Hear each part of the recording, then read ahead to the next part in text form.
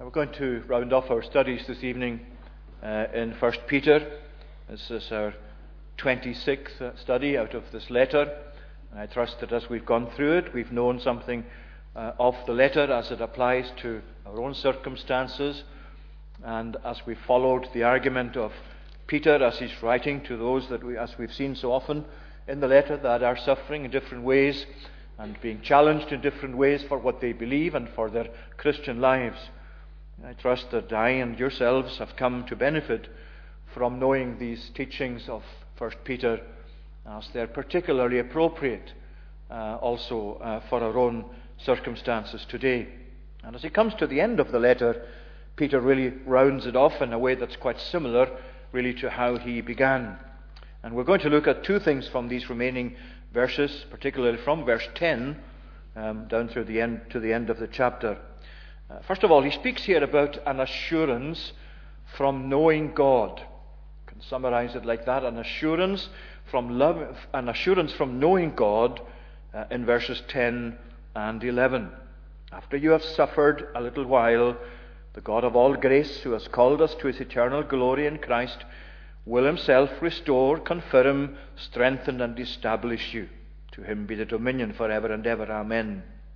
And then secondly, he speaks about an assurance from other believers. By Silvanus, a faithful brother, I have written briefly to you, and she who is at Babylon, who is likewise chosen, sends you greetings, and so does Mark, my son.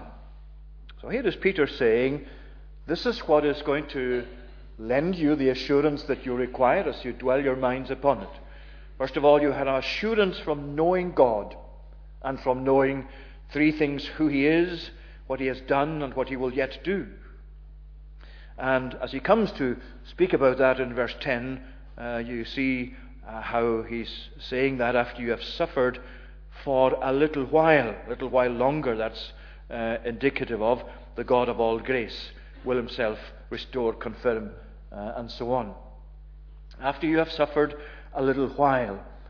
It's better, I think, with the beginning of verse 10 there to have the word but instead of the word and, because what he's saying is that the same kinds of sufferings in verse 9 are being experienced by your brotherhood throughout the world. I mean, just spoken, as we saw last time, of the devil prowling around and how we're to resist him in the faith. That's the faith, the gospel, the teachings that God has given us, knowing that the same kinds of suffering are being experienced by your brotherhood throughout the world, but after you have suffered for a little while. In other words, it's a contrast between what you're presently experiencing and what God is yet going to do, and especially what he's going to do finally, as you will be brought, he says, going back to the beginning of the letter, to the inheritance that God has kept for you and reserved for you in heaven. And that's really one of the things that we have to consider ourselves, where he's saying here that after you have suffered for a little while, then he says this comes into effect when he's writing there about God. That's one of our problems, isn't it? That we actually see ourselves and our present difficulties and the challenges we face, and especially when they become fairly acute or painful or challenging to that extent, we tend to actually have our minds so taken up with them that we lose something of a sense of dimension, something of a sense of balance, something of a sense of comparison, if you like. And consistently in the Bible, especially in the New Testament epistles, we're brought up to confront this great teaching that as we go through the inevitable difficulties that the Christian life includes, we are to actually learn that they are actually relatively insignificant compared to eternity, compared to the eternity of God's people especially. Now, that doesn't mean that the sufferings are insignificant, that we shouldn't bother about them, that we should in some way or other be disturbed if we feel pain, if we feel the bite of the world, and if we're concerned about that. That's always going to be the case. There's nothing wrong in feeling that and knowing that. What Peter is saying, as Paul himself said, is that We must learn to apply this sense or this vision of dimensions to our present situation. We have to set it alongside eternity. And he's saying here, after you have suffered for a little while. Because when you place it alongside of eternity, it is a little while. Even if we have a whole lifespan of difficulty and of trial as Christians, when you set that beside eternity, it really isn't a very long stretch, is it? And Peter is really trying to encourage those that he's sending this letter to, and God is seeking to encourage us as we read this for ourselves to really have things in perspective. Psalm 30 and verse 4, for example, the psalmist puts it in this wonderful imagery where he says, though afflictions or sufferings last for a night, yet joy comes with the morning. Sometimes the night can feel really long. If you're suffering, if you're in pain, the night seems much, much longer then, and it takes up your mind so often. Those people who can hardly sleep because of pain and because of anxiety as well as physical pain or mental anguish, whatever it is, we tend in that as in other things to really be taken up with it to the extent that we feel that is really so big and so great. And we forget that there's a morning coming, and that when morning comes, joy comes in the morning. That's especially true of our spiritual life, of our affliction spiritually, because that's what morning is, the morning of redemption, the morning of the completion of our redemption in Christ in heaven. It's leaving behind the darkness, the night, the pains.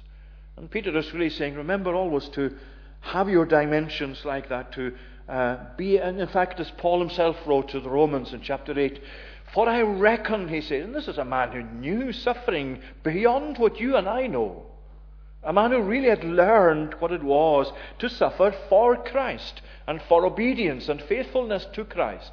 But he said, for I reckon, this is my calculation, this is the conclusion I've come to, he said, that the sufferings of this present time are not worthy to be compared to the glory which shall be revealed in us. In other words, Paul is really using this balancing act, if you like, between the sufferings of this present time and the glory that is to be revealed in us, the glory that awaits God's people. And he's saying, think of a gigantic set of balances. Put all your sufferings, he's saying, on one side of these balances, the way of method of weighing that you used to have, still used, but the balances, with a weight on one side and you put something on the other side until they balance out. Well, he says, put all the sufferings, he's saying, of the present time on the one side of these great balances, and then put the glory that shall be revealed in us on the other side.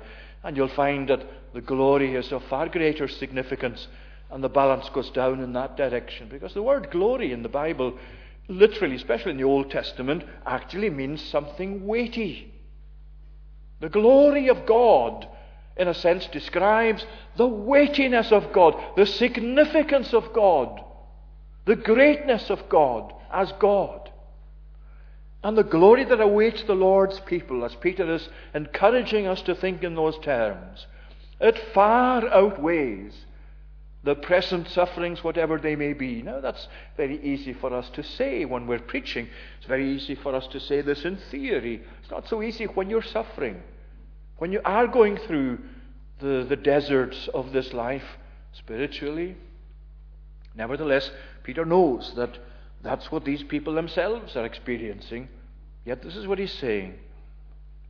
The same kinds of suffering are being experienced by your brotherhood throughout the world, but after you have suffered for a little while, then think of what's following it. And I know it's difficult for us, impossible for us really in this life to appreciate this fully, but I believe that the Bible gives us the warrant to conclude this, that the glory of that world to come for the Lord's people, if we can put it this, will be all the more enjoyable because they have experienced its opposite in the sufferings of this world. When you've come to really taste bitterness, something that's contrastingly sweet feels all the more and tastes all the more sweet because of the bitterness of what you've tasted. Well, that's how it is spiritually as well. And it's surely the case that in heaven, the Lord's people will bless God, will thank God for the bitter things they experienced, knowing now what they contributed to their life heavenwards. And Peter is reminding us then of that dimension. It's a little while. Take encouragement from what Peter is saying. Place it in the light of eternity. Measure it as he would have us to try and measure it. So that's the first thing, assurance from knowing God in the sense in which our sufferings are for a little while compared to eternity. But secondly, assurance from knowing God as the one who presides over all of these difficulties and these trials and all of our present life indeed. After you've suffered a while, the God of all grace, who has called you to his eternal glory in Christ, will himself restore, confirm, strengthen, and establish. Now he's saying there, here is something really towards your encouragement and your assurance as a Christian. To know that everything is presided over by God, by this God. Not the God that the world imagines the Bible speaks about. Not the God even that we ourselves might imagine him to be, or have imagined him to be at one time. But the God who is here, the God of all grace, what he is, what he has already done, he has called us to his eternal glory in Christ, what he will yet do, he will himself restore, confirm, strengthen, establish you. Let's look at that briefly. He is, first of all, in himself the God of all grace. What is that saying to us? It's saying to you and to me tonight, whatever your need is, however great your need is, however deep your need is, however long-lasting you may have seen your need to be, however much your need fills your mind, however much you find your need impossible to describe, here's the answer to it. Here's the provision against it. The God of all grace. Whatever your need is tonight, whatever variety of need exists within this building, and that is really great, a great variety of need. We're all different. We're all in different circumstances. We all have different ways of thinking, different experiences in life. We all have different kinds of relationships. We all have different settings in the world. But what God is saying is, this God as the God of all grace, this grace as the grace of God, is all that you need to meet the variety of your need, the depth of your need, the extent of your need. Doesn't matter what it is. It doesn't matter how great a sinner you may see yourself to be. It doesn't matter how much you really need to cope with what you have in providence, what you meet with in the world. It doesn't matter how great that opposition to you tonight is in the world against you for following Christ. The answer to all of that, the solution to all of that, the provision against all of that is the God of all grace. There is no need for which there is no grace.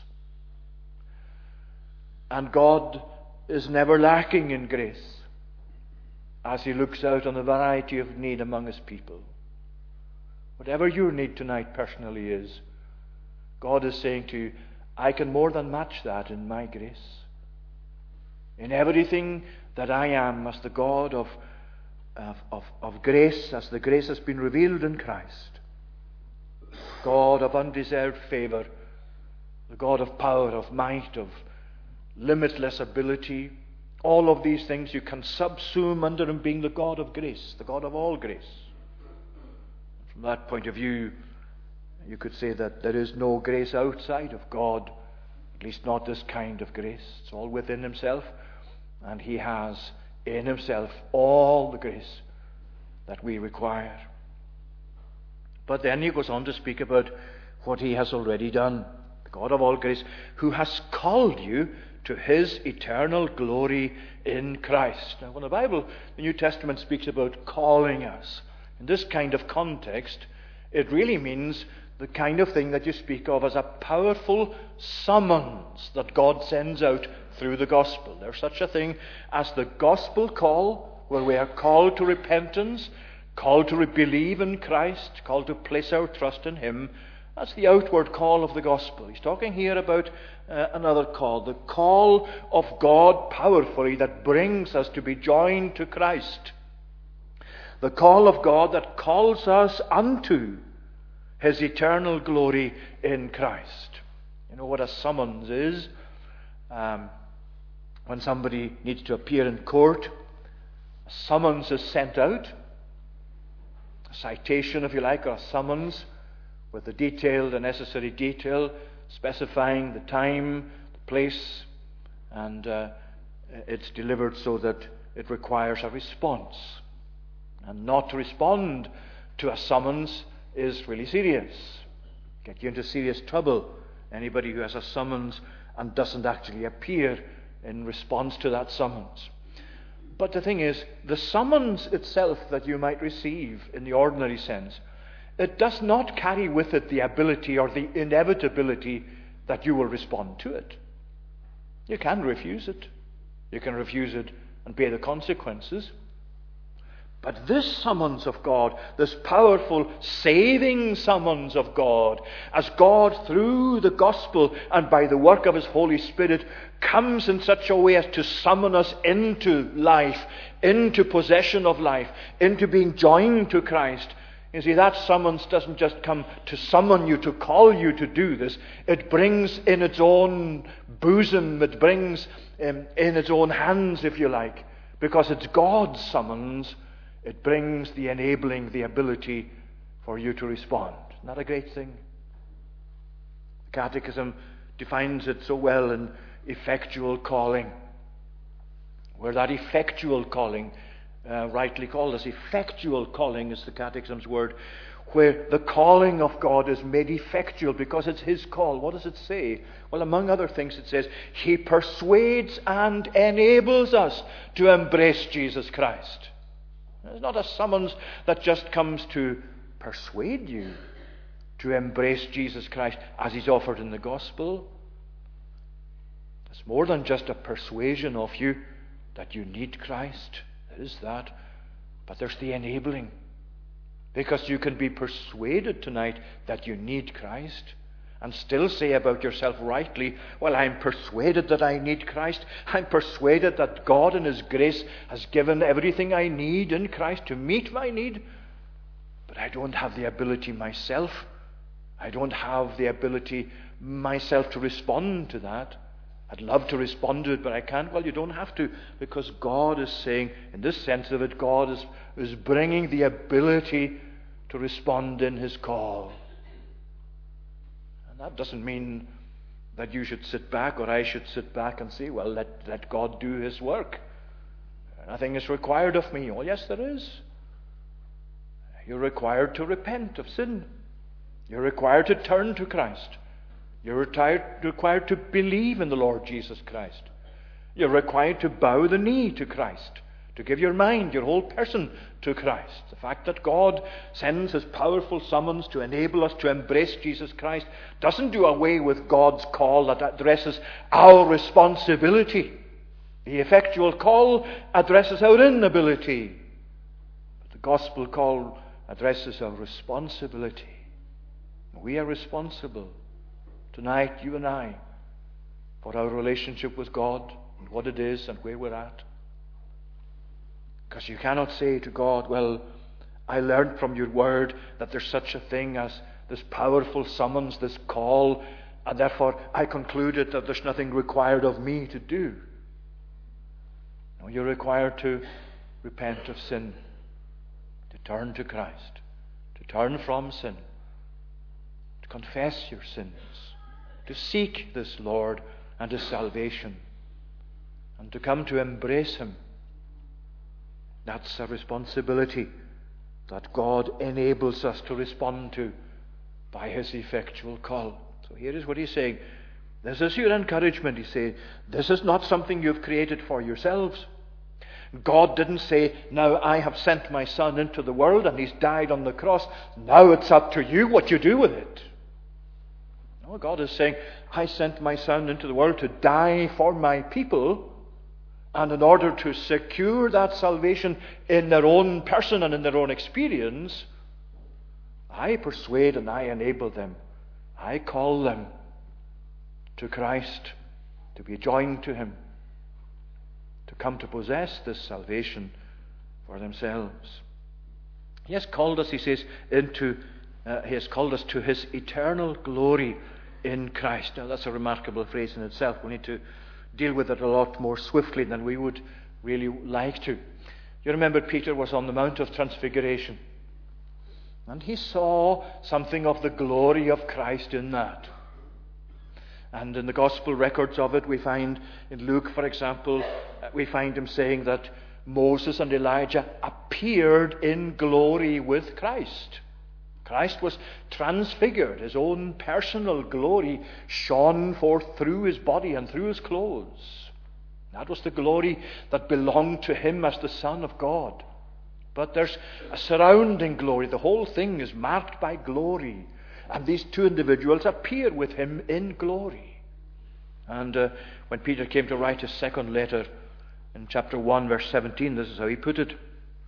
He says, verse 16, we didn't follow cleverly devised myths when we made known to you the power and coming of our Lord Jesus Christ, but we were eyewitnesses of His majesty. For when He received honor and glory from God the Father, and the voice was borne to Him by the majestic glory, this is my beloved Son, with whom I am well pleased. We ourselves heard this very voice born from heaven, for we were with Him on the holy mountain. Peter knew from his own experience that there was glory associated with Christ. And what he's now conveying in this letter and in this verse to us and to those he wrote to is that the glory that belongs to Christ personally is something that's accompanied by a glory for His people. And that glory for His people is what God has called them unto. God has called them to glory, to share with Jesus in that whole, well, words fail us really to describe it, that whole environment of glory. Go back to the verse we chose from Romans chapter 8. I reckon the sufferings of this present time are not worthy to be compared to the glory which shall be revealed in us. The glory that will be ours at that moment, at that time, for all eternity. And that's what God has called us to share with Christ in His triumph over sin, over death, over the devil. He's just been talking about the devil, to be watchful against him, that he's like a prowling lion. He wants to devour you. He wants to spoil your peace. He wants, if it were possible, even to remove the salvation that God has given you, though he can't. But he'll try and persuade you that he can. He might even try and persuade you that you've lost it. I'll resist him, he says, firm in your faith, and look to the God of all grace and look to His call, because He has called us to nothing short of His eternal glory. And as you go through the various difficulties of life as a Christian, remember your calling. Remember that you have been called to nothing less than to share with Christ in that eternal glory that is heaven, that is glory, that is God's provision for us. And that's what He has already done. He has called us to that eternal glory. And then what's yet to remain, He will Himself restore, confirm, strengthen, and establish you. I'll just very briefly these 4 words because they're important, but notice what He's saying. He Himself, and that's really emphasized in the Greek text of this verse. He Himself will do this. He who has called you to His eternal glory will Himself do this.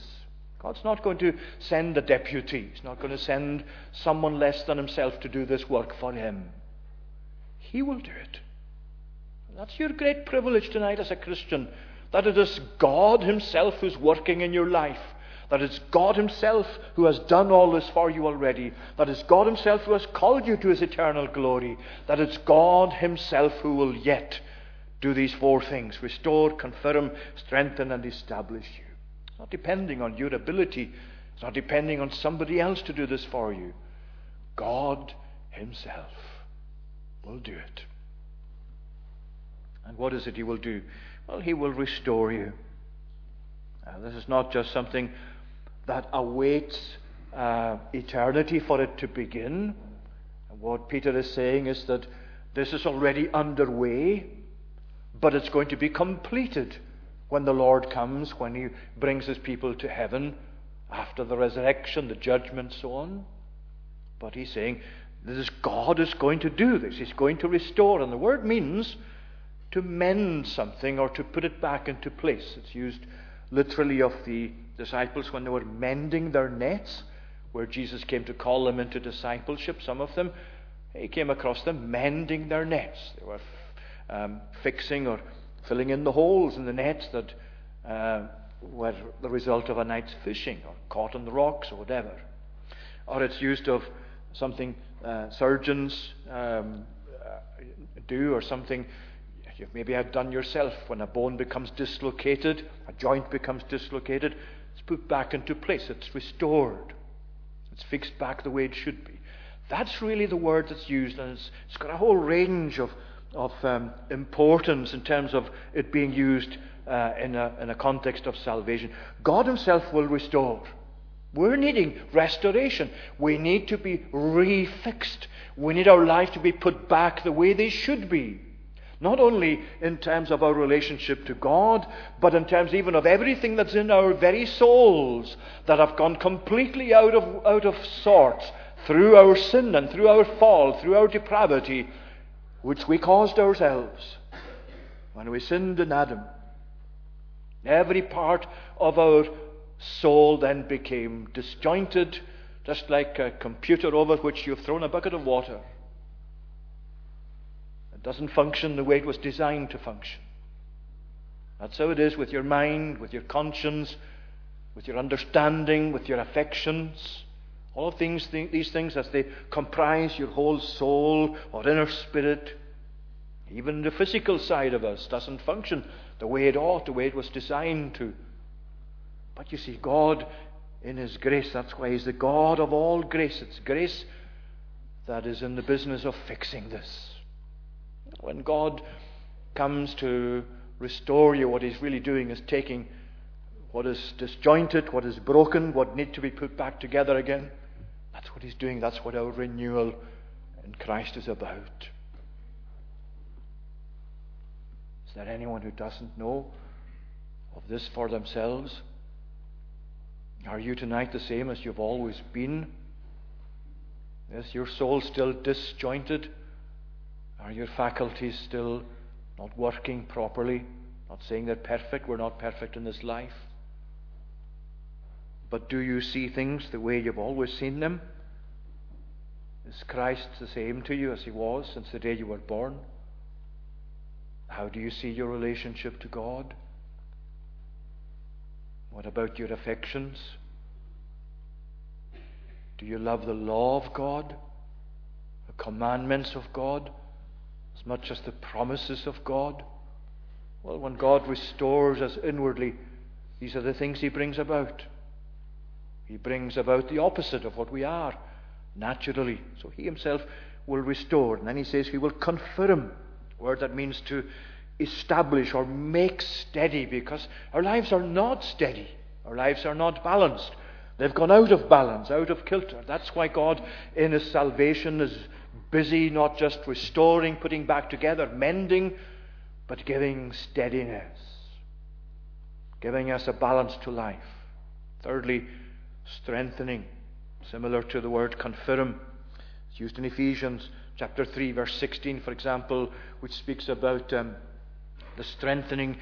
Paul is praying that God will strengthen you by his Spirit in the inner man, in the inner person, in your souls. Because we're weak. We're flabby. We don't have a structure to ourselves spiritually or morally till God begins to build us properly together again.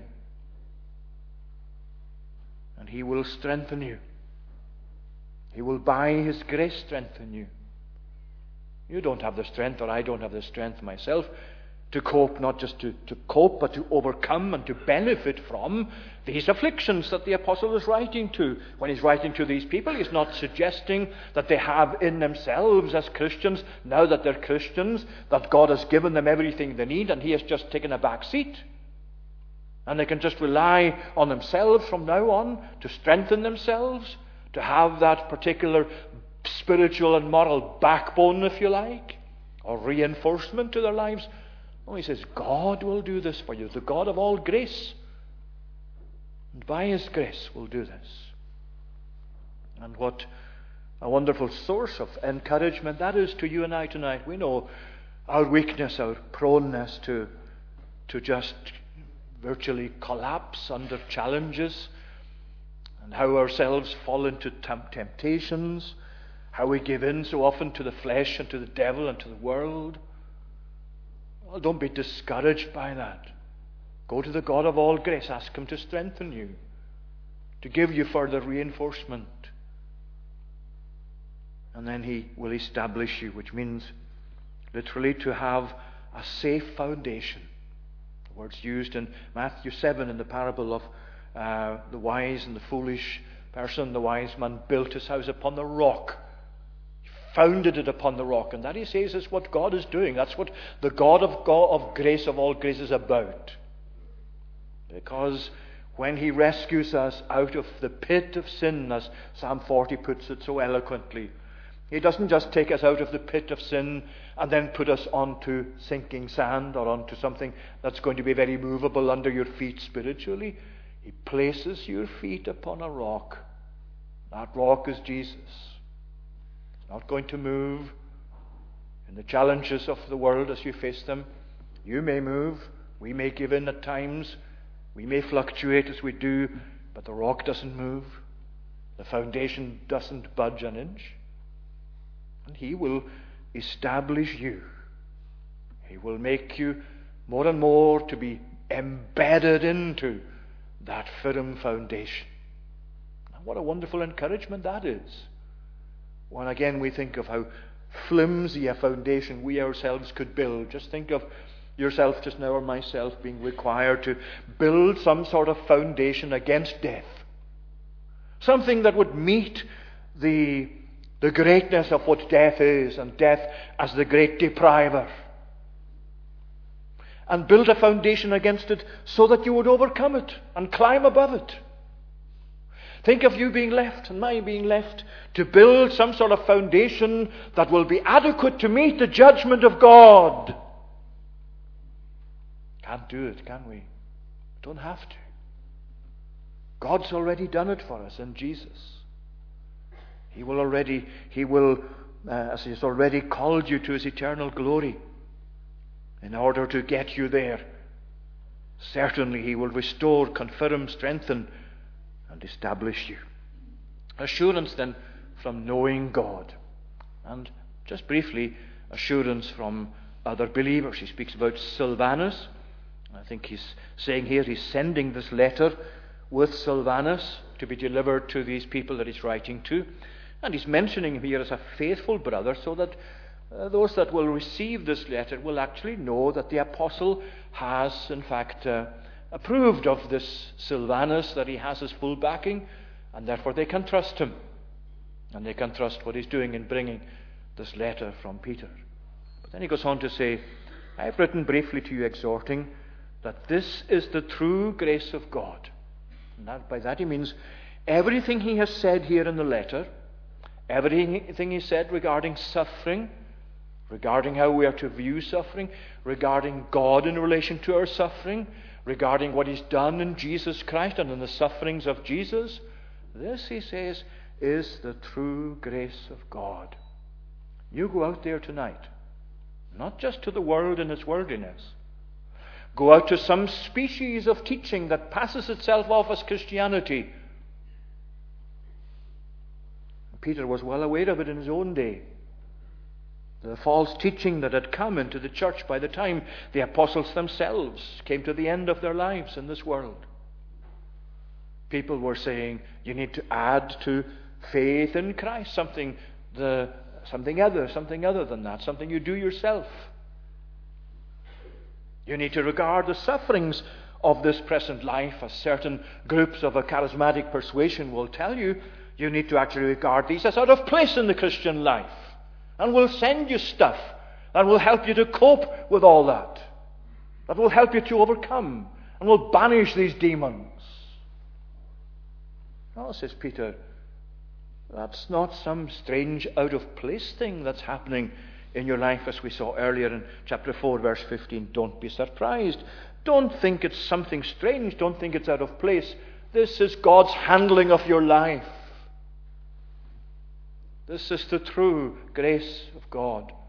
And friends, tonight, if there's one thing you and I need to know and to be convinced about, it's this: what is indeed the true grace of God?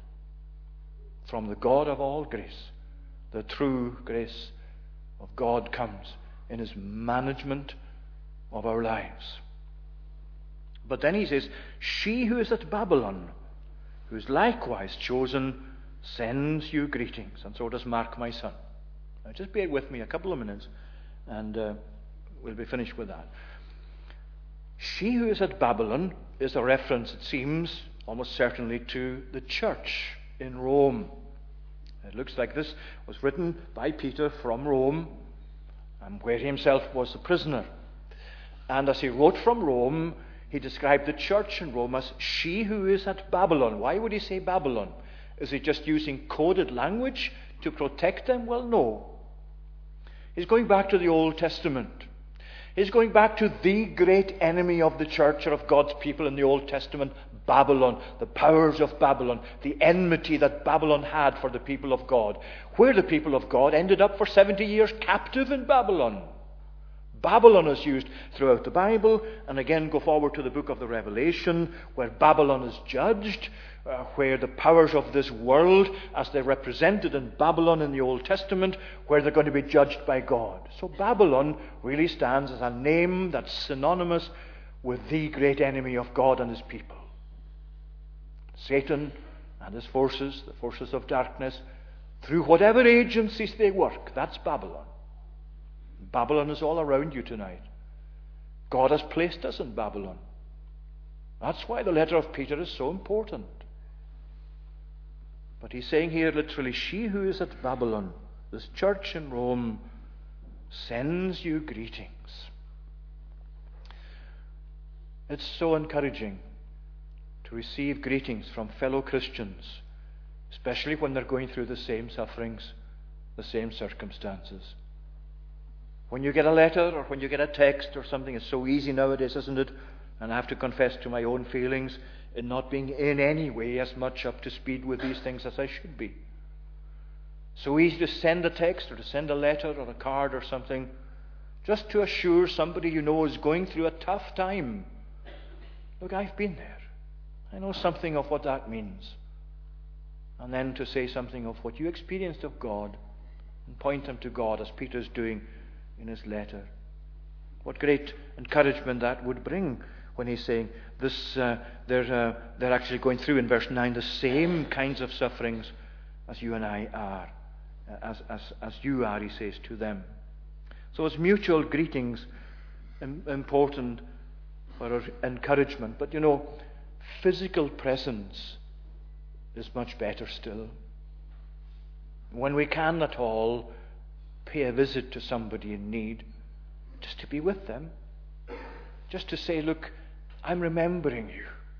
Even if you can't do much for them, you've no idea how much that sometimes means to someone in real need. You know, that's in the old days as we speak about, and when I say the old days, I'm thinking of myself as now getting old as well, but in the old days, when I was a youngster, it was very common to just engage in that part of the village, and it was true in every village, just to go visiting, just to pop into your neighbour sometime through the day, usually every day.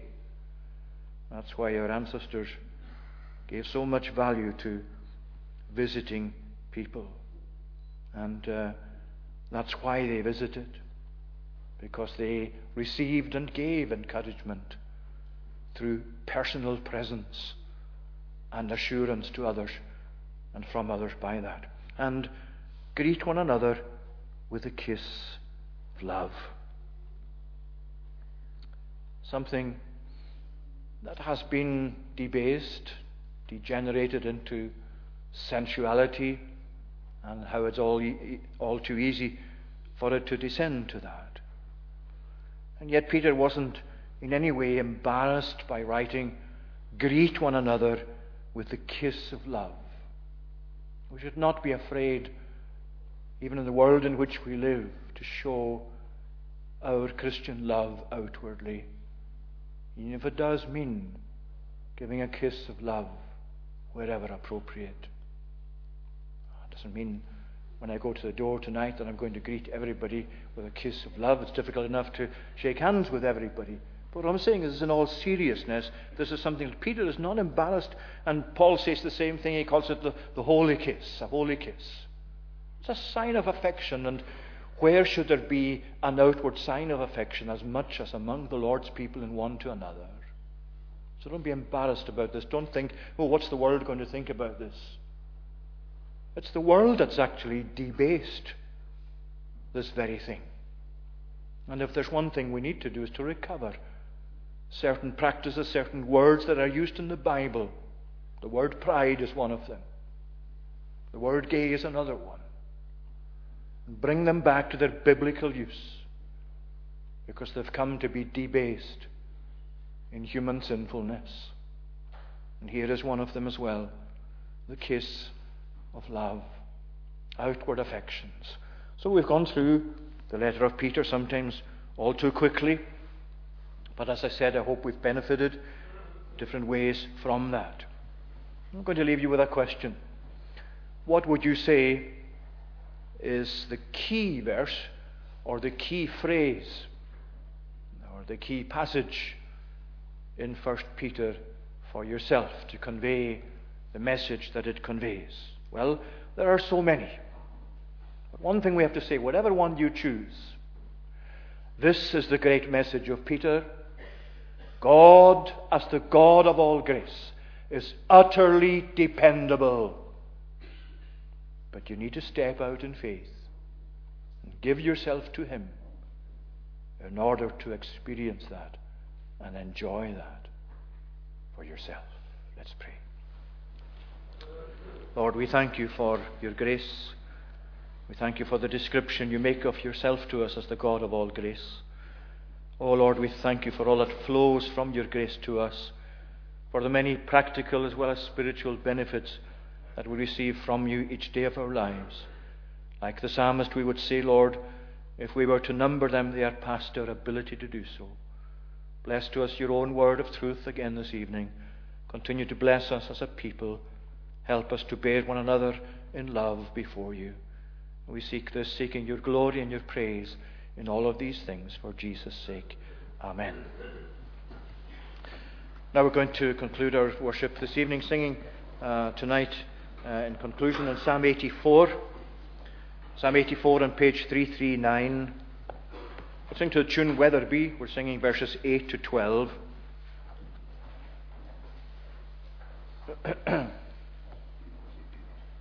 Lord God of hosts, my prayer hear, O Jacob's God, give ear.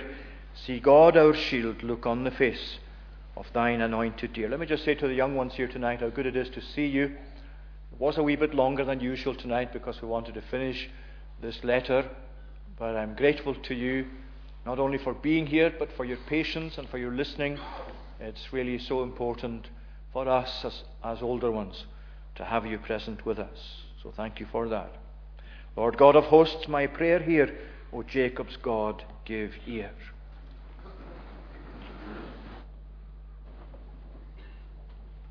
Lord God of hosts, my prayer hear, O Jacob, God give ear. See God our shield, look on the face of thy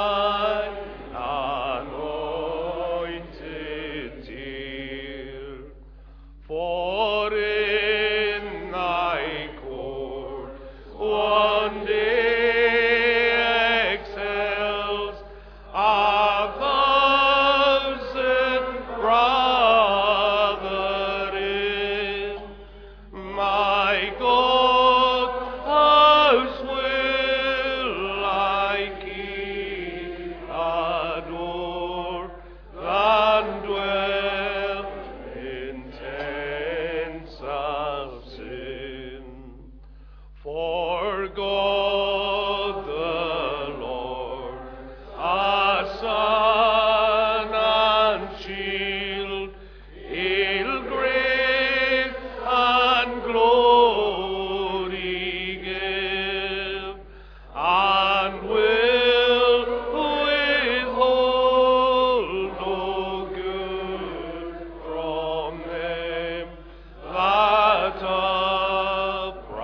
uprightly do live. O thou that art the Lord of hosts, that man is truly blessed, who by assured confidence on thee alone doth rest. If you allow me to go to the main door, please, after the benediction. Now may the grace of the Lord Jesus Christ, the love of God the Father, and the communion of the Holy Spirit be with you now and evermore. Amen.